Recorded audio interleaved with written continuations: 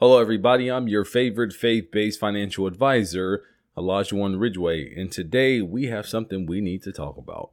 We'll be discussing a recent article posted by CNBC titled "Dow Jumps Nearly 300 Points to a Record High, Gains 2% for the Week." If you are new to the channel, welcome. If you're already a subscriber, welcome back. This seems like good news, right? We're seeing some solid gains in the market. The S&P crept up to around 0.8%, and we are seeing some positives in the Nasdaq and Dow. This surge is credited with the accelerating vaccine rollouts. We are seeing some more optimism in the stock market as the CBOE Volatility Index, better known as the VIX, dropped about 17 points. If you listen to my other podcast where we discuss the CBOE Volatility Index, it actually measures the fear of the investors. With a drop, that means that investors are more optimistic about the market and the direction that it is going. And I'll put a link in the description. Well, with big hitters like Alphabet, better known as Google, Amazon, and Apple, all saw some good traction. We have to be careful not to think that a few good stocks should control our expectations of the market and the futures of them, no matter what article is written.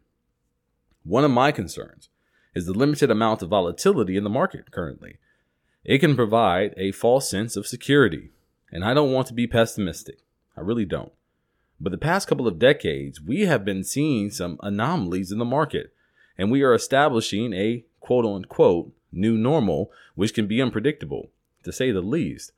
We realized back in 2008 what happens when investors get too optimistic and start to see gains in the market as automatic. I am also worried that clients will start to get used to this level of income.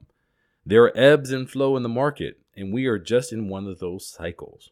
There are a lot of fiscal policies that are holding this stock market together. The stimulus packages, the PPP loans, and other government-assisted programs are providing temporary relief until the economy can recover. But are we robbing Peter to pay Paul?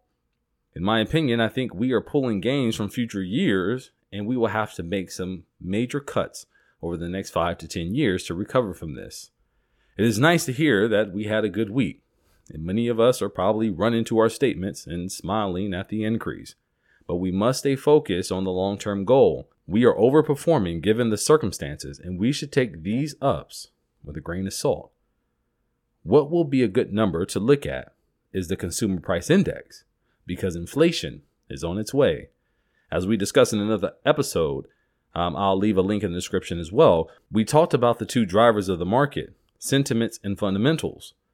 As it stands, the fundamentals are not congruent with the sentiments, and it is rare that they are even on the same page at any given time. But they do catch up. And remember I talked about inflation? How inflation can eat up your gains, erode your purchasing power? That's still on the horizon. So obviously, positives are better than negatives. But that doesn't mean we need to rush and try to dump all of our cash into the market. This will be a good time to sit back and evaluate our expectations. For the amount of risk that we are taking, how comfortable would you be with the correction in the market? When the market finally does pull back, once the dust settles, are you positioned correctly to take the punishment? Also, are you still on track for your goals? These are the questions we should be asking. How far does the market have to go down before we start getting worried? Because everybody's going to be different. Some say 5%, some say 10, 15, 20.